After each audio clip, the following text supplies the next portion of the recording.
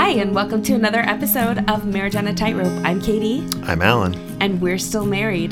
This is going to be one of the best interviews we have ever done, and I am so excited for all of you to listen to it.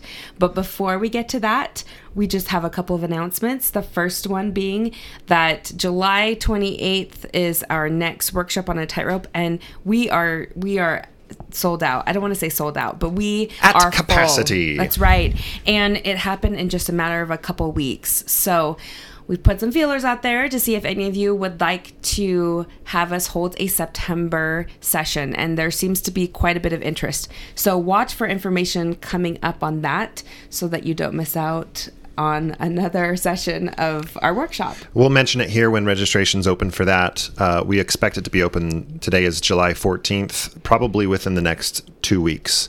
So follow us on Instagram, join our Facebook group, or listen to the podcast, or any of the above, or all of the above, and you'll catch wind of when that's going to happen.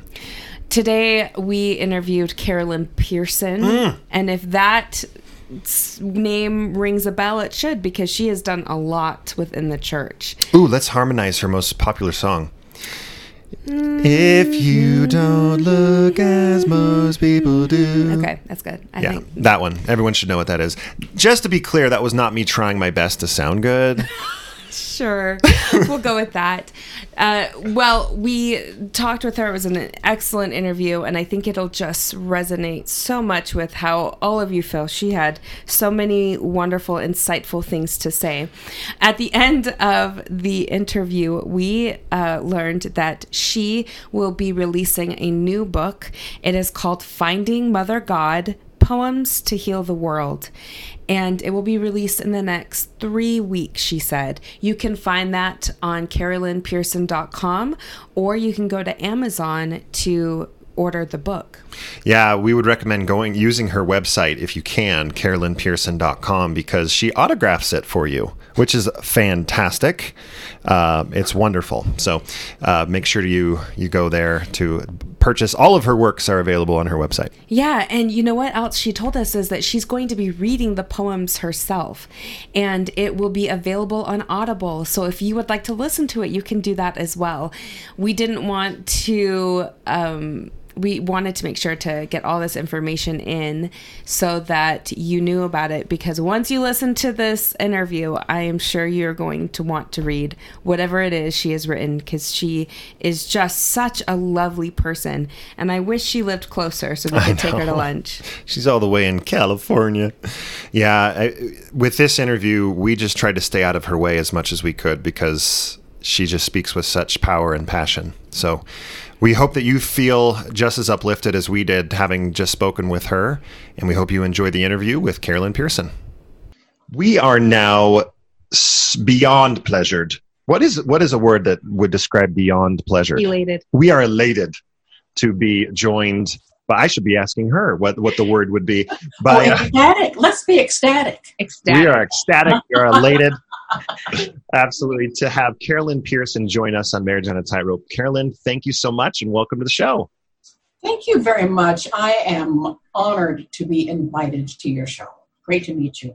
Good to meet you as well. So for those that don't know who Carolyn Pearson is, we're going to talk about a lot of your works, Carolyn, here today. You're a poet, you're an author, a playwright, a screenwriter, a performer, a speaker, a philosopher. I mean, you contribute a whole lot in this space. I think it would be awesome to introduce you by talking a little bit about some of your works. Our listeners may be a little confused. This is a mixed faith marriage podcast. Carolyn, are you in a mixed faith marriage at the moment? Indeed not. I am not in any marriage at the moment. So, I mean, that's a double strike. Why are you on this podcast? Oh, no. I think it'll make a whole lot of sense why you're here. You know, looking through your body of work, I can just share personally, I think most people's experience with your work, especially our age demographic, Katie and I being old millennials, we're still clinging on to that young group, 38 and 39 years old at the moment, that our first exposure was to the wonderful primary song, I'll Walk With You. And that was my first inkling of seeing your name there in the primary hymn book. I remember going to Carolyn, my wife and I met, Katie and I met on the mission in Spain. And I remember somebody gave me a CD of My Turn on Earth. And I had never heard it before the mission. And I started listening to it and I was like, wow, this is classically 70s music and very fun. It is. So I know that many people here will be familiar with some of your work as well. But I also on the mission, we found like a reel of film, and the elders and we decided one preparation day to watch My Turn on Earth because they had it in the closet. And by the end, all of us were crying, and the elders are like, "What type of movie is this? Who found this movie?" It was just great. So I love that little story. Yeah, we did too.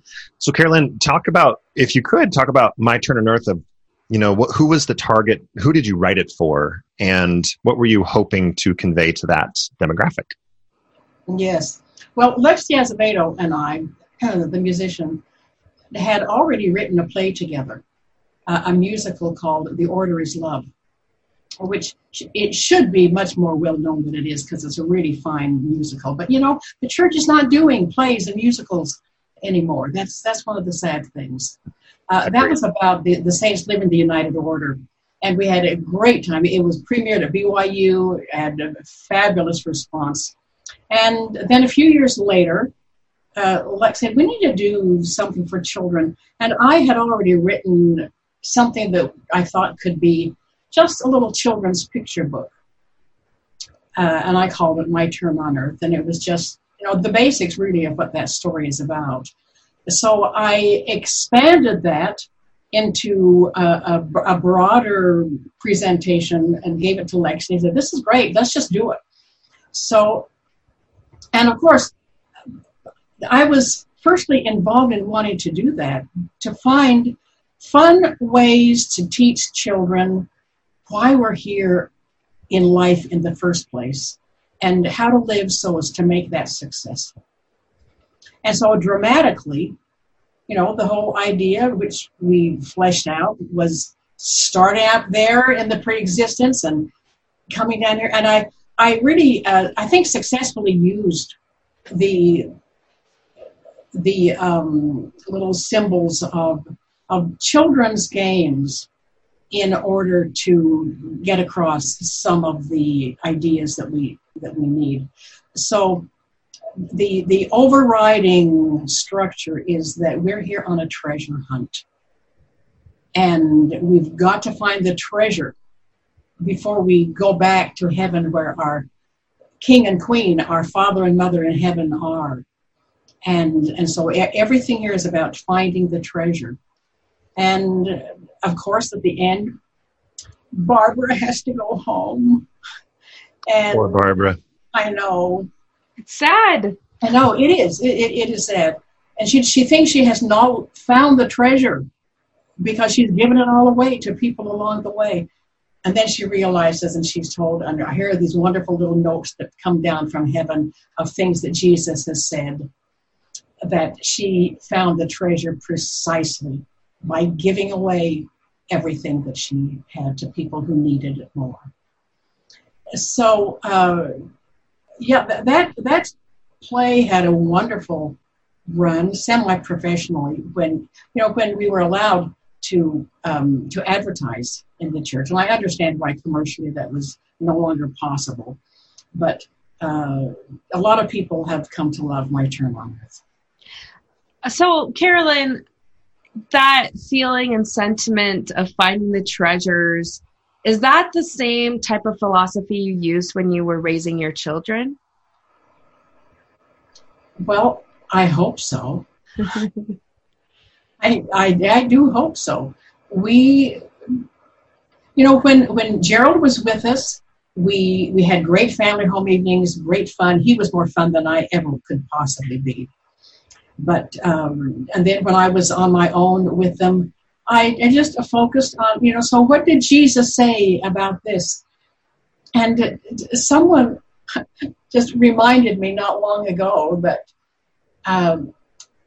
But I remember I must have mentioned in one of my books that there was when my kids were small here, well, 10, 12, whatever, a neighbor boy stole our Christmas lights. And I remember I sat them down and said, okay, what did Jesus tell us to do about this? And we talked about, is it possible to, okay, he said to return good for evil. Can we do that? Well, first of all, my daughter stomped up to his house because she knew who did it and demanded the lights back, and she got them back. But then we did talk about it, and we said, this boy seems to have a problem. He needs more light in his life. So I said, why don't we just give him a surprise gift? Let's put a little money together. You can get a quarter or whatever. And how about we buy him a flashlight? And we just put it with his name on it up on the porch. Don't say who it's from. And we'll know that in this case, we did something as best we could with what Jesus told us to return good for evil. And my kids remember us doing things like that. That's great. That's a beautiful example. Really good example. Carolyn, one interesting part of a mixed faith marriage is how do you teach kids, right? If there is one spouse listening today that no longer has a belief in the divinity of Christ, for example, and another spouse still holds very strongly to that divinity, how can you still teach those very valuable lessons that you just explained? And this past Sunday, we were able to have a really beautiful home church, which we've been having for about 6 months longer than the church dictated for, because that's kind of the compromise that we came to, was one Sunday a month, we're going to stay home and do church at home so that we could all have a good Sunday experience together when I don't feel terribly comfortable going every Sunday. So, and yeah, the lesson that you just taught would have fit in perfectly with our lesson was gaining strength through failure, where the example that we gave, and it was really cool that I felt like I could actually be the one to talk through the story, was the woman in casting the first stone, and what he says to her, what Christ says to her after the would have been stoners, interesting way of putting it, but the would have been stoners walked away, as he said, "Go thy way and sin no more." He didn't guilt her. He didn't excuse what she had done, but he said, essentially, he gave her the flashlight. He gave her the flashlight to give her that permission to go and live her life. And I don't know, that I think that's a valuable lesson. What do you think about that specific story there in the Bible? That particular story, I don't know that I have anything really to contribute. I mean, Jesus certainly did the thing that he preached that we should all do, and so that's a wonderful example. But so I was thinking of what can a couple do similarly to the story that I told, if one of them no longer looks on Christ as this particularly unusually spiritual, unique figure with all of the metaphysical, beautiful stuff that a lot of people do. That, I think there's a way to work around that beautifully. Even if you no longer, and I haven't read all the books like the historical Christ and various things, that place Christ in a very different context than the sacred, unusual kind of thing that we talk about. But nevertheless, because Jesus brought the most significantly helpful teachings that would, if everybody in the world acted on the teachings that Jesus brought, never mind where they came from, never mind anything about his spiritual status or his resurrection or anything like that, but to acknowledge that somehow or other, this amazingly beautiful man brought us everything we need to have peace on earth. everything we need to have peace in our family. And then one could also add, and Jesus wasn't the only one who brought similar kinds of teachings. In fact, I think it'd be a wonderful family lesson to get on the internet and print off copies of the Golden Rule in every major religion. And that's easy to find. Just Google that exact phrase, Golden Rule in all religions. You'll find about 20 religions listed with the differing phraseology for that thought. So I think you could succeed in saying Jesus is the one that is closest to our understanding. And so we speak of him and we're grateful for what he taught. And the things that he taught were also brought by other wonderful luminaries that were sent to different people from heaven. Or not even from heaven, if we don't want to talk about heaven, that wise people all throughout history have come up with similar kinds of concepts. And Jesus is the one that we speak of the most. And Jesus would be thrilled to sit down with these other 20 people who said the same thing he did in little different words. Who are some of those luminaries in your life that have spoken to you? Some of those other luminaries that have inspired you? I love to read Eckhart Tolle. And last night, when I got up in the middle of the night and couldn't go back to sleep, I picked up his book for 10 minutes. And I love the way he puts things. And I also have studied a great deal of A Course in Miracles. And it would take too long to explain about that, but that's a channeled work. And Marianne Williamson is the one who's been the major spokeswoman, well known for that work. But Byron Katie is somebody that I have studied who brings in, how to live in the moment, as Eckhart Tolle is also teaching.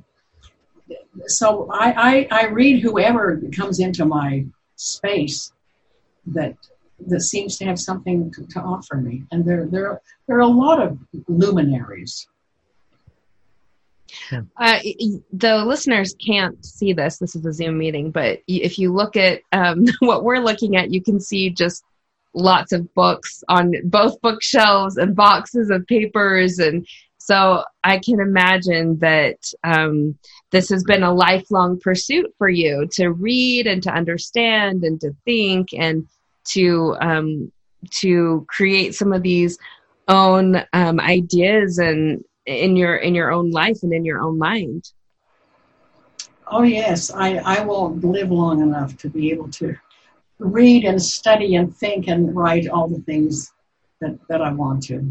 But we're rich. We're rich in the availability of so many fine thinkers, and of course we're awash also in a lot of stuff that makes no difference whatsoever.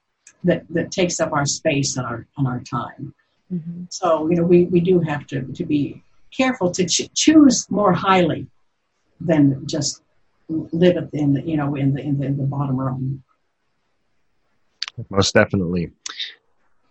Well, this being a marriage podcast, perhaps if you would be so kind to allow us to speak of your marriage, listening to your interview on some other podcasts and speaking about your marriage with Gerald, I couldn't help but think of any parallels when differences arise. What do you do?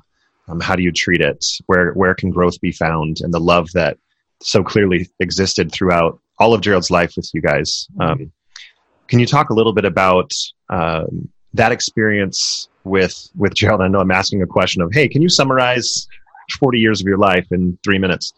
Could be a little bit difficult, but if you could talk about that, yeah, Katie. But also, having said that too, it's painful.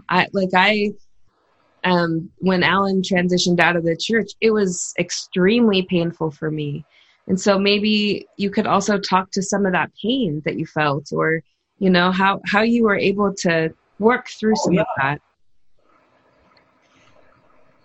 For those who don't know anything about my story, let me just quickly give it. In 1966, Gerald Pearson and I married in the Salt Lake Temple, and he had already told me that he had had homosexual experience and attractions, but that's not who he was. And he did love me the very best he could. I know that. And see, we were very ill-informed in the 60s, and the church was just simply there with a statement: if you get off track in any of these ways, you just repent. You've made an evil choice. You just get back on track, do all the right things, marry a good woman who loves you, and you'll be just fine. And boy, there have been hundreds, thousands of men who acted on that, and generally it does not work out very well at all. So that's what we did, and Gerald realized soon that his hope has not been fulfilled. That inside, in the way he experienced himself, he was still a homosexual man. But we did have a good marriage in so many ways. And then we had 4 children, and he didn't want to disrupt our family. He loved the kids, he loved me. But when we realized everything was on the table, and he knew, and I knew that he was not going to be able to maintain in the marriage under the contract that we had made. And we spent 2 years in hell in Provo, and then 2 years in hell in Walnut Creek, California, trying to find a way to salvage the marriage. And we determined finally to divorce and remain friends, which we were able to do. And we still kept quite a good family unit going. And then 6 years after that, Gerald passed away from AIDS in 1984. And the last part of his time, he was here in this house where I still live, where I was taking care of him. And he and I never, ever, ever talked about the idea that I would write our story. It was just too shameful.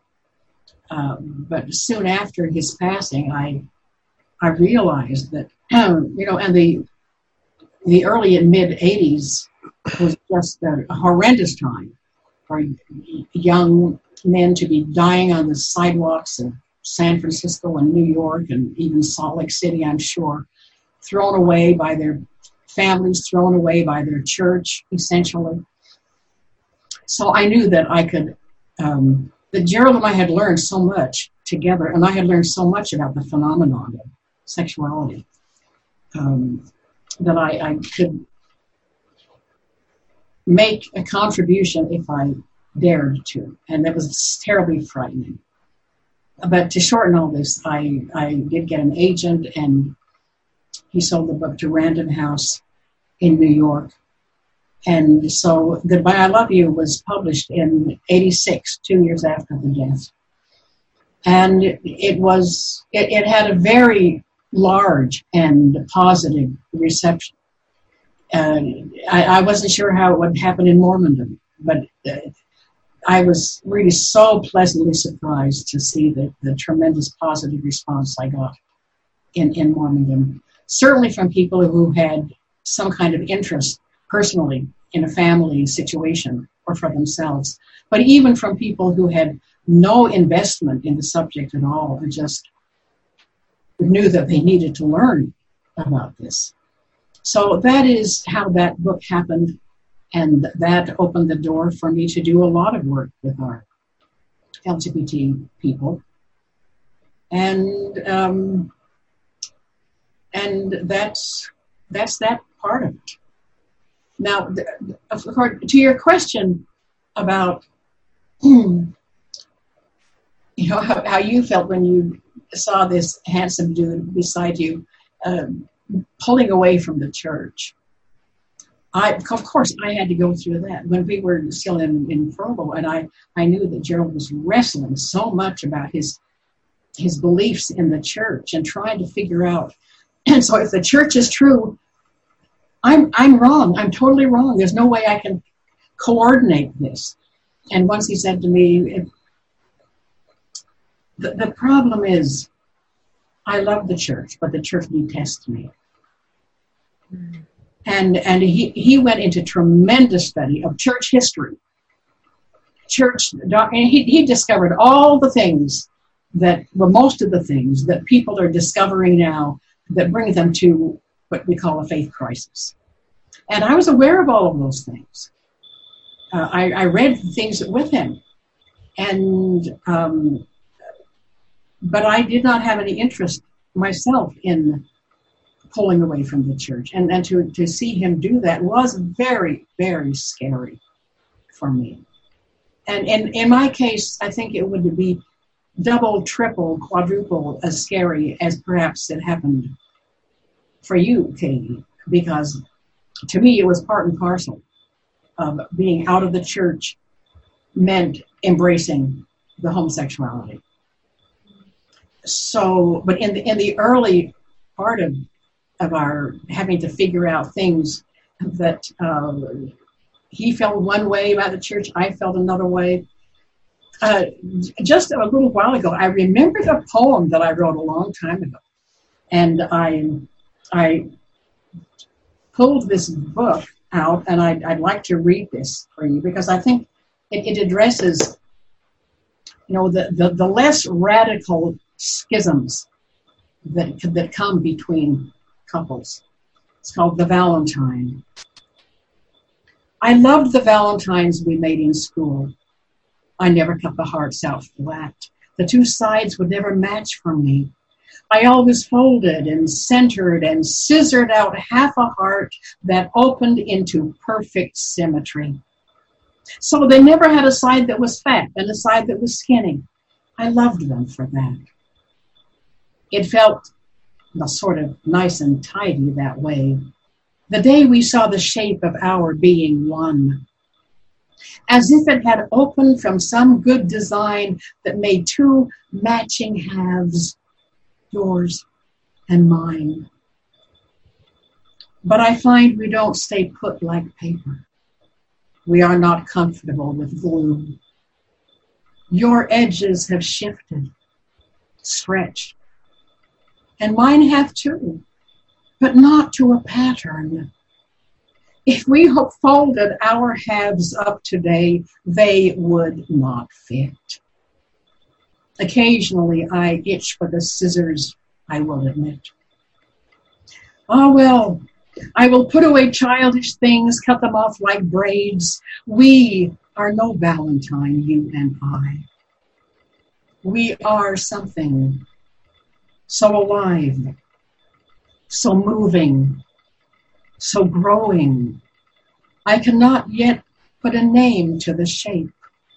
I only know it goes on and on and on, pressing toward whatever border there may somewhere be. Your center and mine are one. And between the halves, there is flow. That is much. I will let the edges go.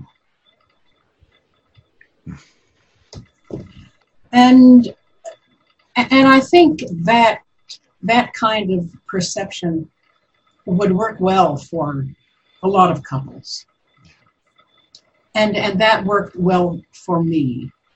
But, for me and for, I'm sure, some of the couples that we're talking to now, there will come an issue that is so large that the whole paradigm has to shift. And so it was with us. Gerald and I had to shift out of marriage into friendship. But we still loved each other. And Gerald was never unkind to me. And I was not unkind to him. We both were just riddled with pain. But, and for those who do not have something so huge, the marriage just cannot survive. I think there's a lot of wisdom in believing. I should never have thought that you would stay exactly the way you were when I fell in love with you. I've done some changing, and change, if change is growth, then it's awesome. You know, if change is not growth, then it can be really troublesome. But if there is a strong center there, and if there is even a good center that may not be strong, I think it can be strengthened by a couple simply saying, you know, your part of our Valentine has gotten really weird, and mine is really weird to you also. But I still love you in so many ways, and I feel that you love me in so many ways. And now we have children, and they need us both. So now, you know, if we can figure out the romantic love stuff in a way that sort of still works for us, and bring in the Christ-like love stuff to nourish it when it's kind of fallen apart, I think that's doable. I think that so many LDS couples who are experiencing this kind of challenge, if there is enough in the relationship, and certainly the presence of children is enough. It may not be the final enough sometimes if a situation is extreme. But if the relationship has good things still going for it, I do not believe it's a wise choice to let religion come between. You know, and there are a lot of couples now who are faced, you know, we are so different politically, I can hardly stand. We have nothing to talk about. And maybe it's the same kind of thing, even though maybe the LDS circumstances is different, because for the truly still 100% believing spouse, the stakes are so seemingly high. It's my eternal path.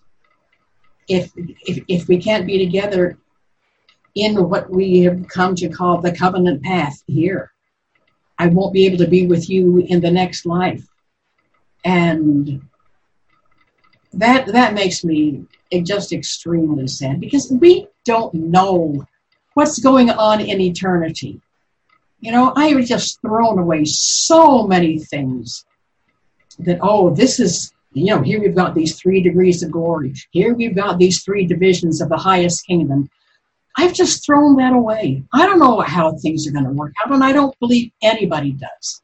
I think we have this wonderful, long, eons after eons, experience after experiences, the opportunity to keep growing and learning, and exactly how that will look, I don't know. But people better and smarter than me, let's call them our Father and Mother in heaven, let's call it God, let's call it whatever anybody wants to call the source, the ground zero of wherever we came from and might show up again to. Let's just give them more credit for planning something that will feel correct to all of us.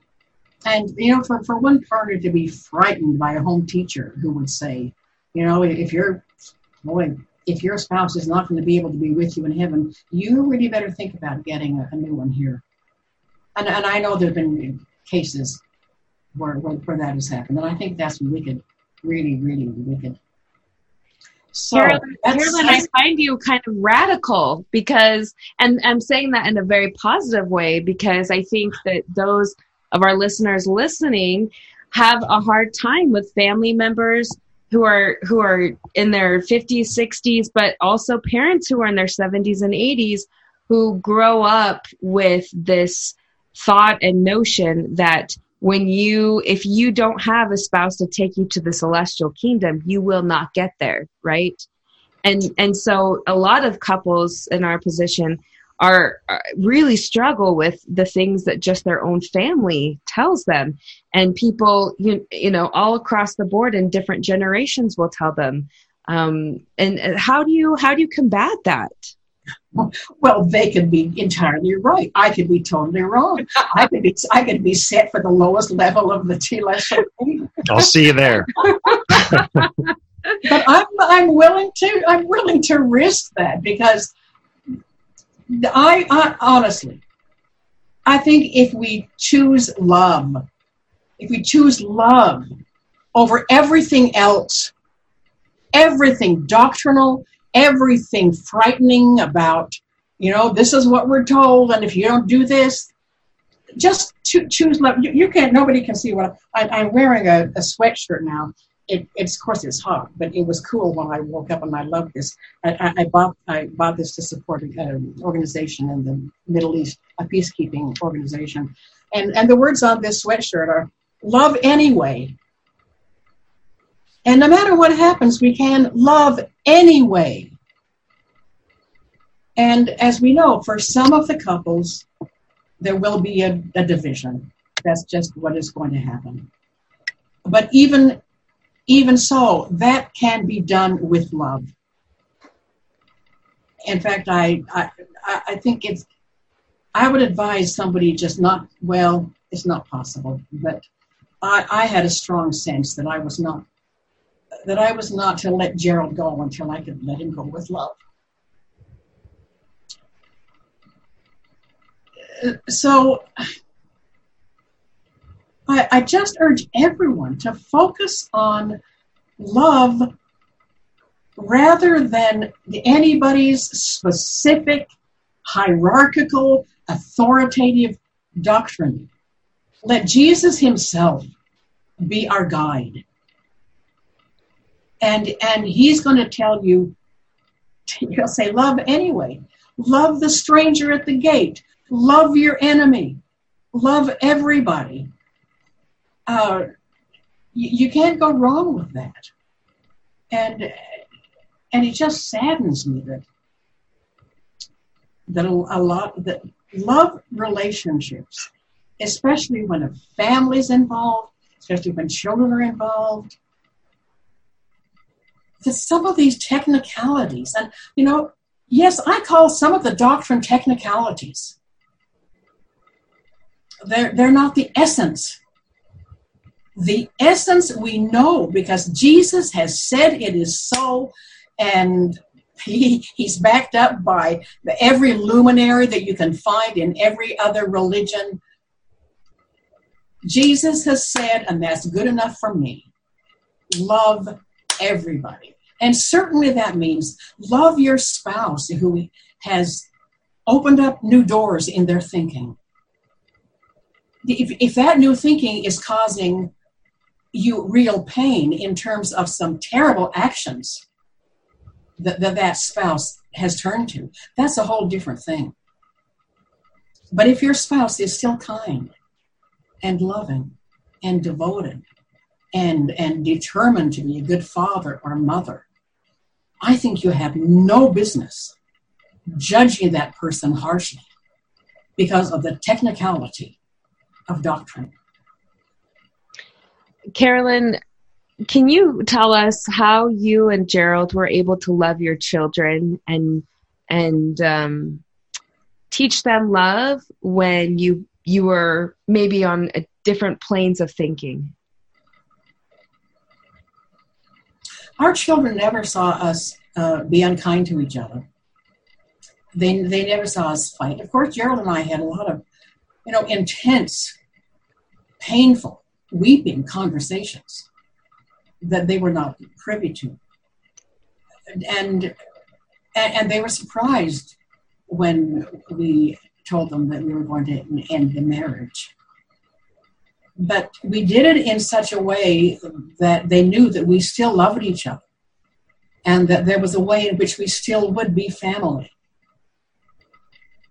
And, you know, as things progressed and as Gerald's life became more involved in his new world, there was a lot that I had to give up, you know, in terms of our being the kind of unit that I would have wanted. But our children always knew that their father loved them deeply. Can I go back to your sweatshirt?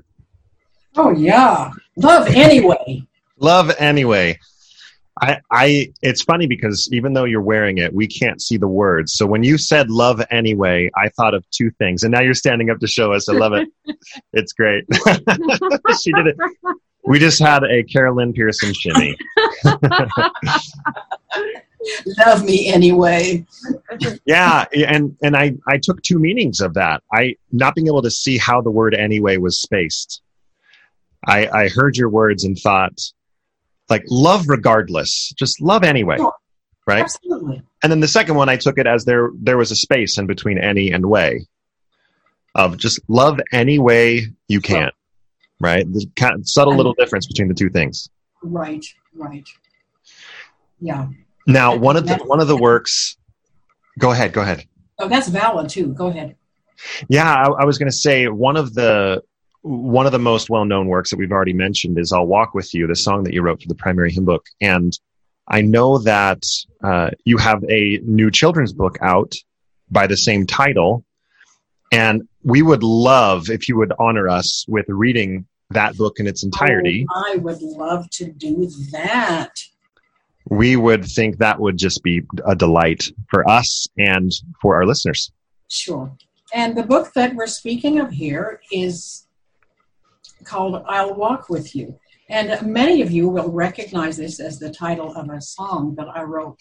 Well, I was requested to write this song 40 years ago when the new then new primary songbook came out. And they called me, and I had become something of a well-known person because of the success that my dear queer husband Gerald insisted that we publish a book of poems of mine called Beginnings. And that really made me a household name for quite a while in Mormondom. And so I was called by the primary general board they asked me if I would write a lyric that they needed badly before they could send their new book to press. And it would be for children who feel left out, for children who are different, for children who are handicapped in one way or another. And I said, well, I will try. So I wrote this lyric, and they had a fine musician, Reed Nibley, do the music. And this has become a real favorite of songs in primary. And even we sing it sometimes in my Relief Society, and sometimes they ask me to lead the music. Years ago, my stake president, two different times, asked me to lead a small primary chorus singing "I'll Walk with You" when general authorities were visiting. He'd love to show this off. So, and anyway, last year, the publisher of Gibbs Smith that I worked with quite a few books called and said, would you consider taking that little primary song and extending it to a children's picture book? And remembering that in my contract with the church, I had kept commercial rights to the lyrics. I felt that I could do that. And so I created this little book that you are now going to hear. And this is available on Amazon. It's also available from my personal website if you want me to sign a copy of the book to you, to your children, to whatever. Okay, here we go. If you don't walk as most people do, some people walk away from you. But I won't. I won't. I'll walk beside and match your stride. That's how I'll show my love for you. If you don't talk as most people do, some people talk and laugh at you. but I won't. I won't. I'll talk with you and giggle too. That's how I'll show my love for you. If you don't look like some people do, some people just look down on you. But I won't. I won't. I will see you're made perfectly. That's how I'll show my love for you. If you're not as young as some are young, some people think you're just no fun, but I won't. I won't. I'll listen to and learn from you. That's how I'll show my love for you. If you were born far, far away, some people think you should not stay, but I won't. I won't. I know you bring such interesting things. That's how I'll show my love for you. If you don't pray as some people pray, some people pray you'll go away, but I won't. I won't. We're all, I see, one family. That's how I'll show my love for you. If you can't buy expensive stuff, some people think you're not good enough, but I won't. I won't. I'll look inside where treasures hide. That's how I'll show my love for you. If you don't love as some people do, some people think your love's not true, but I won't. I won't. I'll watch you share. I'll see you care. That's how I'll show my love for you. If you don't think as some people do, some people have no use for you, but I will. I will. Our thoughts will play and stay all day. That's how I'll show my love for you. I'll walk with you and talk with you. That's how I'll show my love for you. Thank you very much. So, Carolyn, can I just say, I don't know. Hopefully, you'll know by the end of this tear-filled editorial that those words ring true for a lot more reasons than maybe you originally intended. That last verse of "if you don't think like most people do," that's something that those that A, experience a transition in beliefs, and B, those that are now in a mixed faith marriage, we struggle so much with. We struggle with all of a sudden some of our best friends, some of our family, some of our neighbors, they don't want to talk to us anymore. And that can be really difficult. So hearing those words come from you, there's a reason why that song has crossed boundaries of belief. There's a reason why that song is sung at Love Loud. There's a reason we were there for it last year, and oh my gosh, it broke and put my heart back together. It was beautiful. Yeah. So thank you from the bottom of my cold, dead, apostate heart. You know what? I believe Jesus loves your cold, dead, apostate heart. I like to think so too. I like to think so too. Katie had an example. I was talking with a friend of mine who they are good friends. They're LGBTQ activists. Allies, they're allies.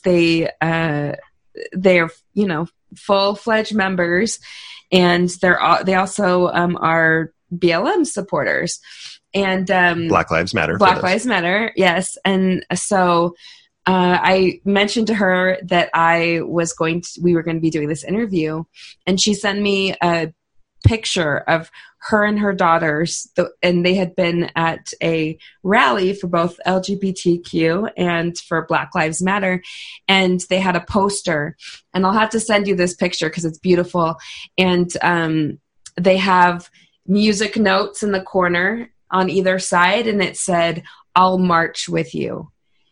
And Yeah, and I was so glad that she sent it to me in preparation for this interview, because I thought that was really very beautiful of her and her daughters, and I think that the message carries across so many different genres and religions and people of all kind. And so we are actually so excited and grateful for this book that we want to give it away. So, Alan, do you want to explain that? Yeah, what we would like to do is, if you're listening here and you would like a chance to win one of the we're going to give away 5 copies of the book.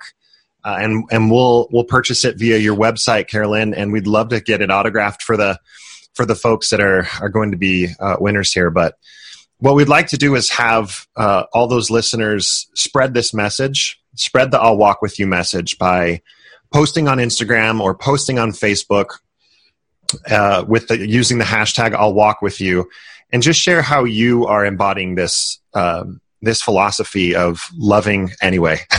Yeah, and tag us at Marriage on a Tightrope, and we'll give 5 copies away that Carolyn signs. So yeah, I think it'll be easiest on Instagram. If you tag us on Instagram with that hashtag I'll Walk With You, we would love to highlight some of those responses as well, just to share this positive message. And then within the next week or two, we'll pick a few winners and submit the order.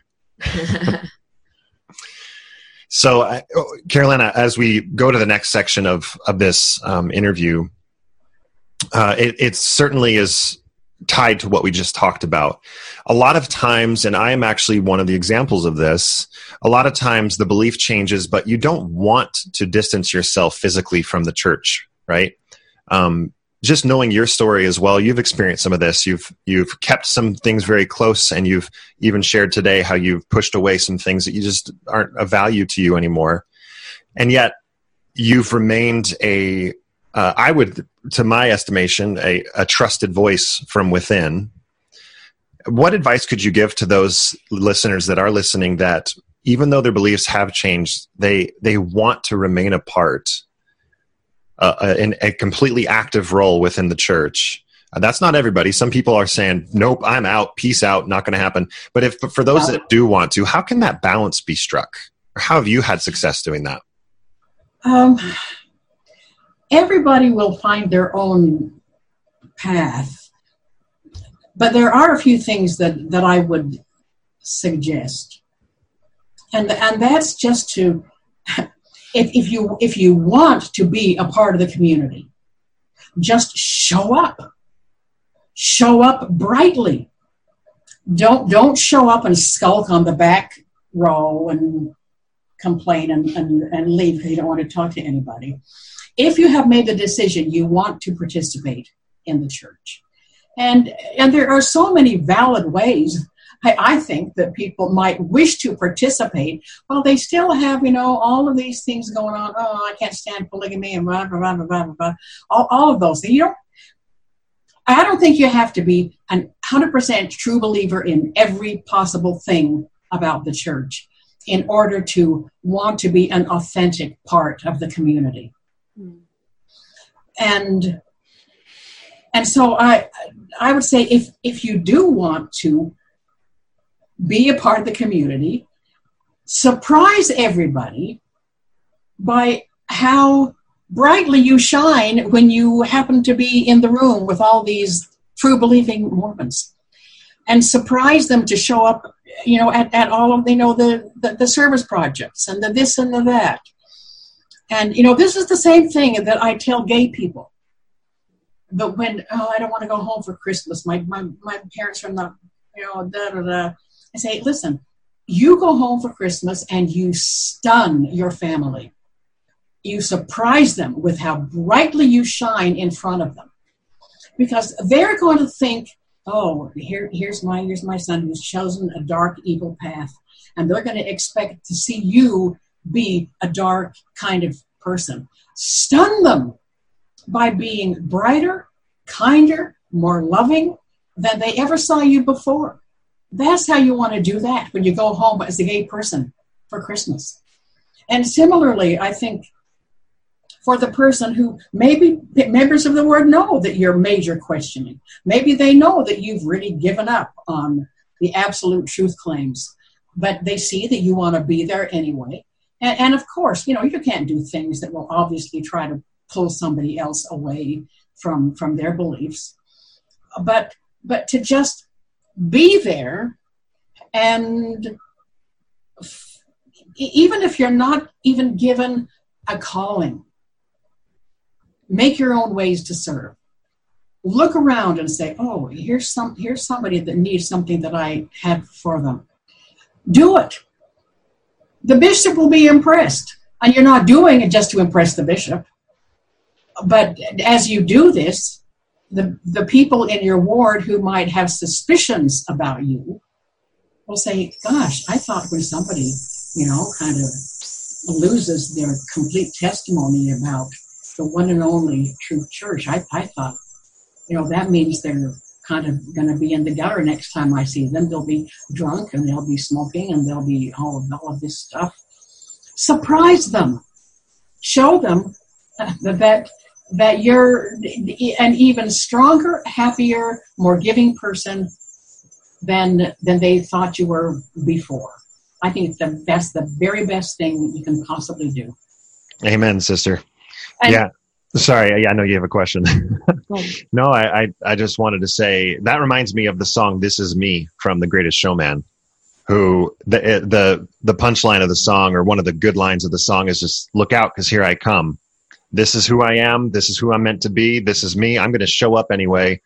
And that's a great message. And I think that it takes courage. It absolutely takes courage. But man, it is, there's a tendency, and I editorialize a lot, and Katie helps me stop. So stop me when I need to. But there's a tendency to get in this rut of, why isn't anyone knocking on my door? Like, just because they believe differently, nobody's going to come over and no one's going to talk to me and no one's going to knock on the... Stop it. Go knock on their door. If you want to build relationships and build friendships and maintain friendships, don't throw yourself a pity party. Go and knock on their door. Go invite them over to your house. Invite them to the hot tub. Invite them to eat the brisket. Invite them to do this. Invite them to do that. Take it upon yourself.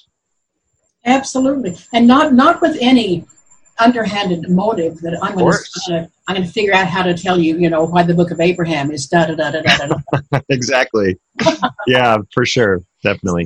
So you can't try to convert them. They would like to reframe your belief system. But if those things are put away, and we have two people here, or two families who are just such good people with such good hearts, who want to bless each other, who want to bless the world, there's no reason that one's activity in the church should come between these families having a happy experience together. I can't believe I'm the one that's going to say this. Oh, okay. This probably should have come from you. But so, I see Alan's effort into coming to church and to being, people looking at him not as the one that's left, but as he's showing up, he's being there, he's supporting our family, he's supporting our community, and he's still loving those people around us, right? But one of the things that I think the cycles and things that are really difficult for him is that, when he does say things that aren't controversial, they're just a different way of looking at it, he is met with such skepticism and really anger from the other members. And it could be just as very benign as possible, but because his feelings doesn't fit the narrative anymore, and he may present a different outlook, it's very difficult to talk about, because he's received poorly. And so what, for those of us who are still in and members, and what can we do to help open up those lines of communication for those who are trying to stay and to be a positive part of our ward family?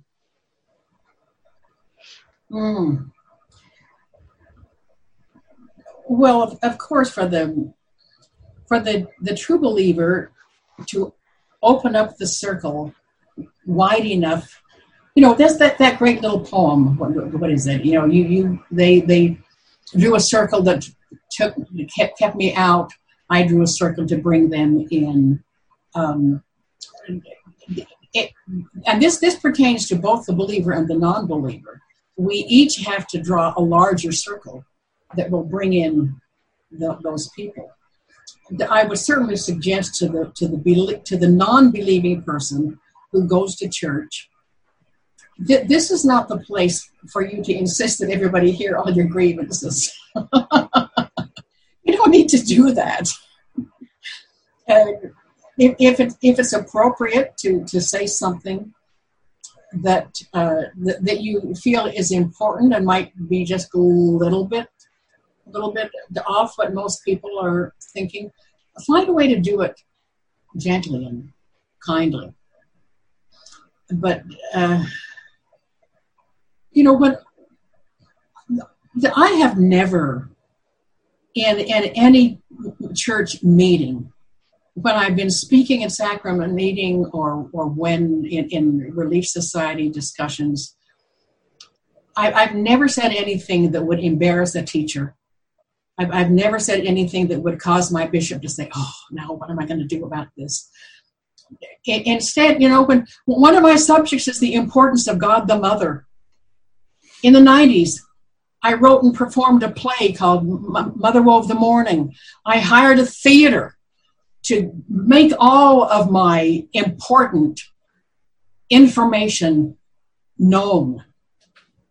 And when it comes time for church, I will just very gently, if we're having a discussion about God, I will very gently remind the sisters, we're bound by our language, but we have to remember that our Creator is our Heavenly Mother as well as Father. And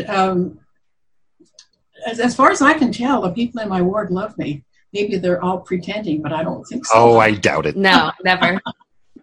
And I've been told that they love it when I, just kind of push the envelope a little bit. But I've learned how to do that. Years ago when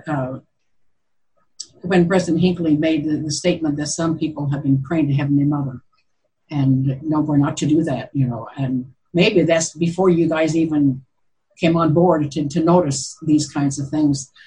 But anyway, and I've never been called in like to say, "Oh, we've got to have a council on you" or something. But I've always had good conversations with my bishops and my stake presidents, and I had a good visit with my stake president after that particular thing.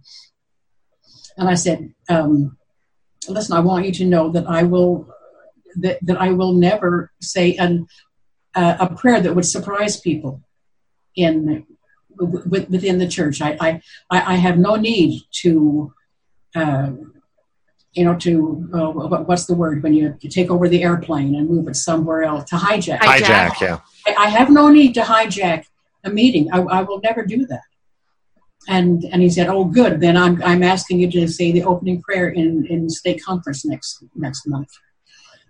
So I think I have been very careful about, and I have had bishops thank me for not bringing my particular issues into the church building. Of course, there are always members who seek me out and say, "Oh, I want to talk to you about this and this and this," and we go for a walk, and I'm totally open with them about that. But it's not my place within the walls of the chapel to do anything that would not feel correct to the people who are there, except to be just a little bit here and a little bit there, for which I am thanked.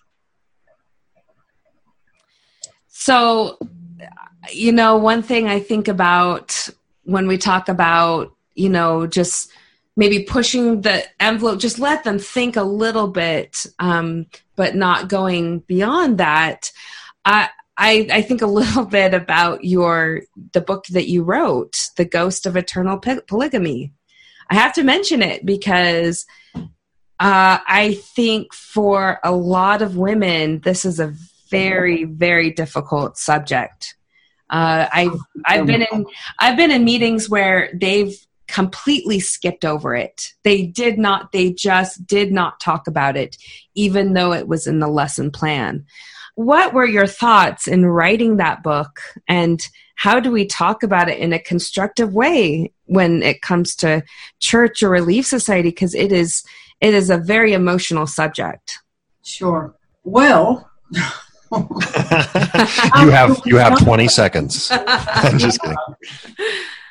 So you sort of asked me what brought me to do that. Yeah. A lifetime of anger brought me to do that.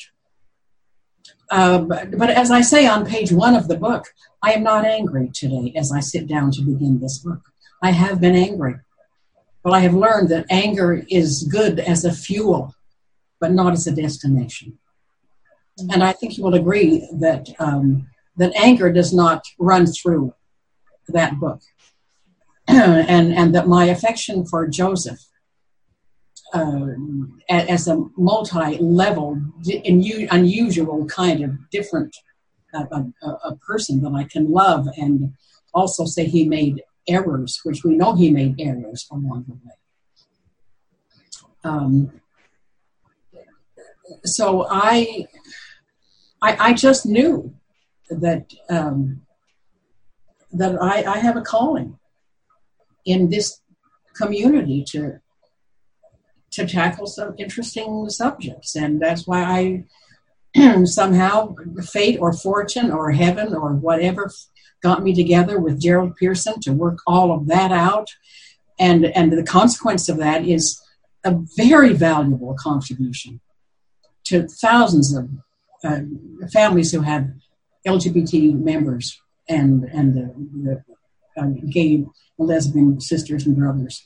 And similarly, see, I was born into what we call women's issues, and then I married into gay issues.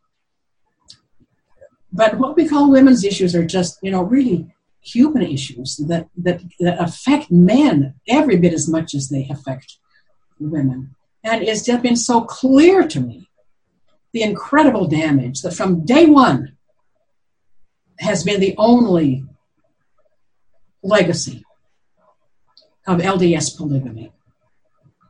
And so I decided to really learn if what I believed was correct and about the pain that it continues to have. Well, see, over the years, I have received hundreds of letters from Mormon women who found somebody that they could express something to.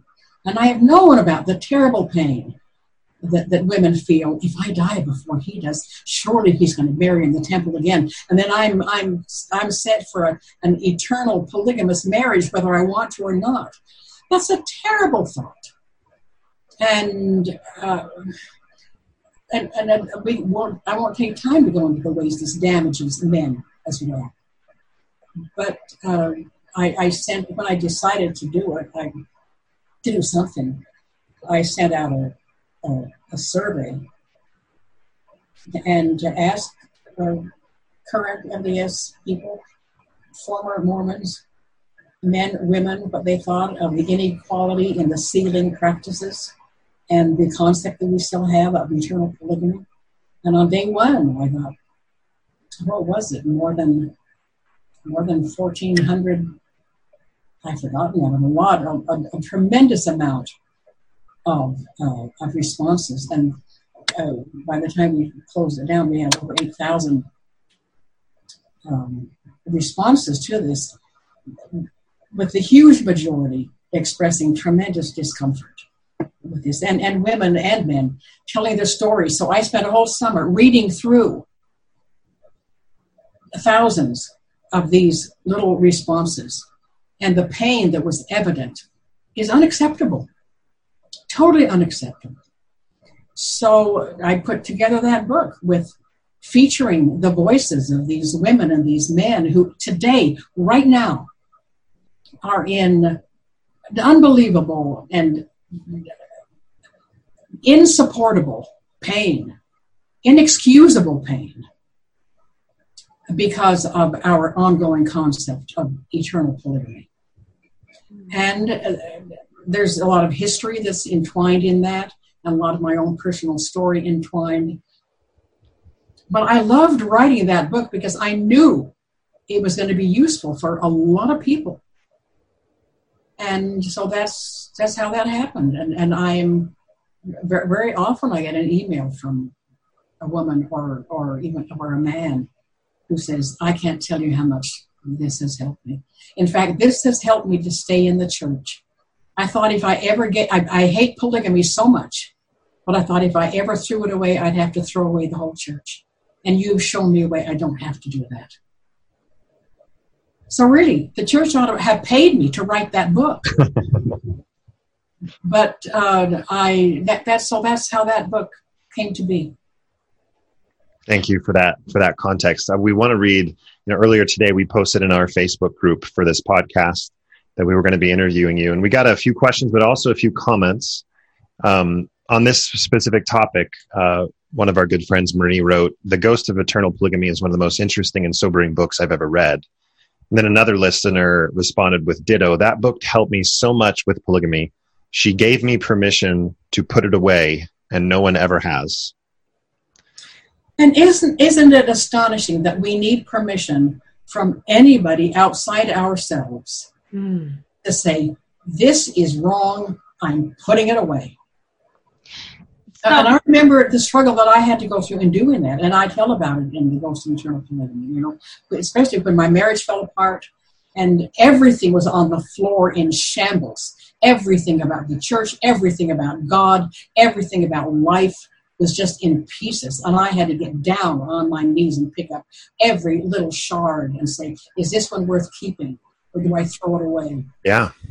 And I threw away a lot, and I kept them. And I think everybody should feel that they have the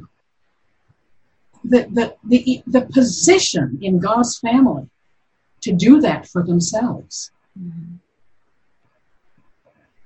Absolutely think that's crucial.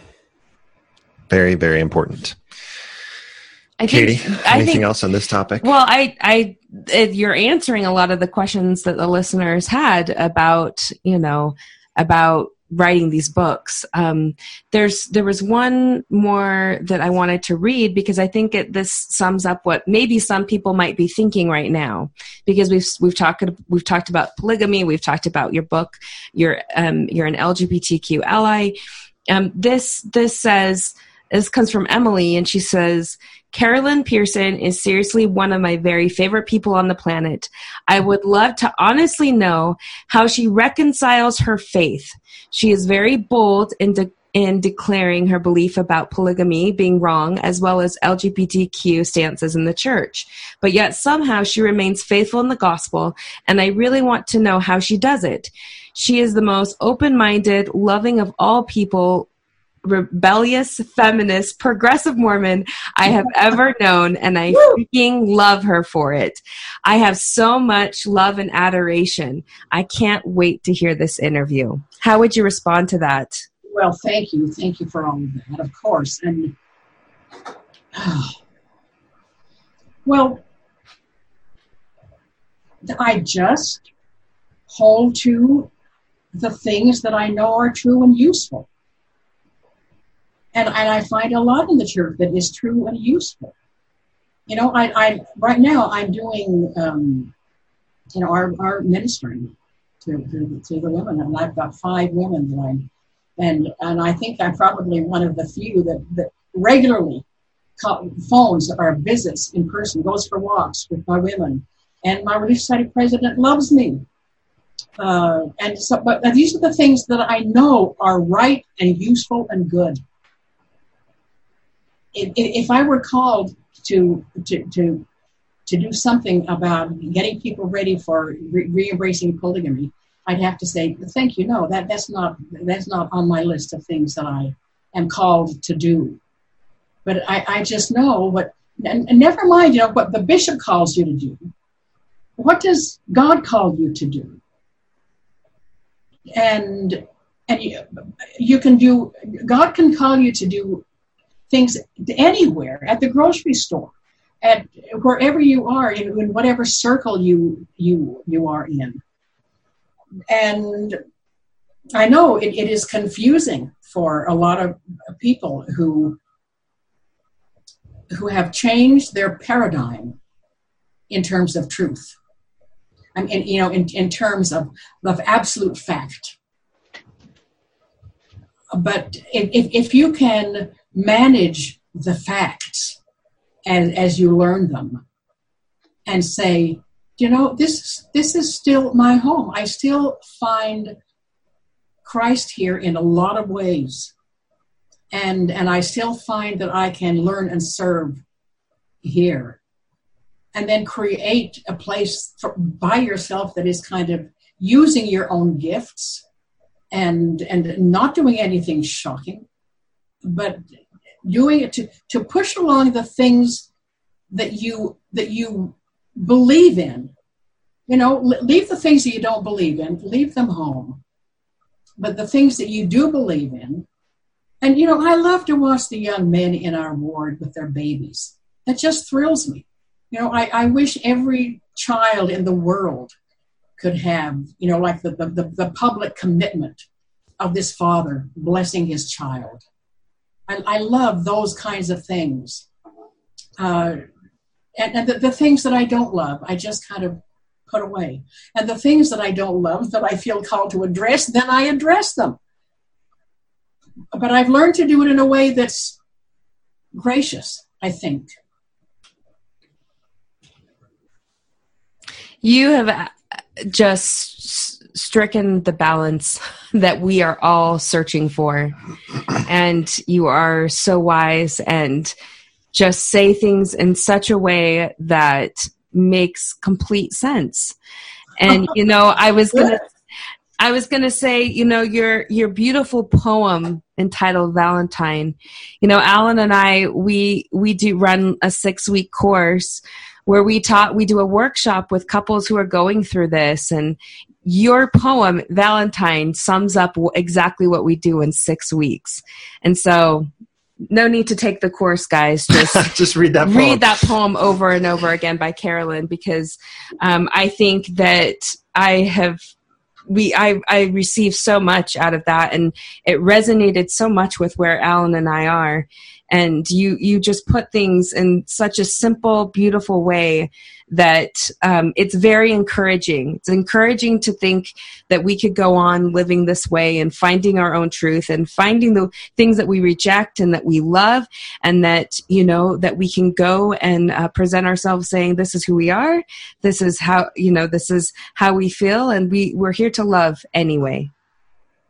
Yes. You know what? I just found another little poem I want to share with you. If we can also have some kind of a sense of humor about, all these harsh, grinding things that we're having to work through. Oh, my beliefs and your beliefs. And I just happened to turn the page to this.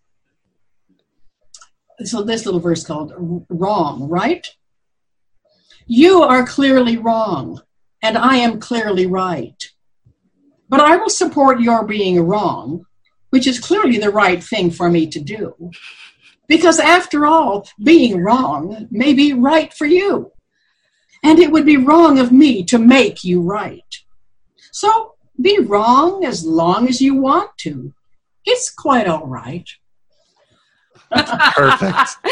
Oh, that's great. That just fits in here as well. Thank you so much, Carolyn. I couldn't have imagined this going better than it has, and you are to thank for that. So thank you so much for joining us on Marriage on a Tightrope. I want to make sure that Katie, do you have any last questions or comments? Carolyn, for those who would love to purchase your book, either through your website or did you say it's through Amazon, or people who want to write you an email, how can they get a hold of you? Sure. Go to my website, carolynpearson.com, and you can send me an email there, and you can order all of the books there. There are a lot of that are out of print now, but there's plenty that are still in print that you might want to look into. I think the coolest title of any book that you've written is I'm Still a Hot Babe, but Now It Comes in Flashes. Yeah, and I have 2 of those little humor books. They're just compilations of silly funny things, because we do need to laugh. Absolutely. And, maybe humor is a sacred kind of thing. So when I offer this little verse that kind of makes us giggle and then has truth to it, if a couple ever stops laughing, then, then it's just really, really hard to get back up again. Gerald and I had a lot of fun and laughter together.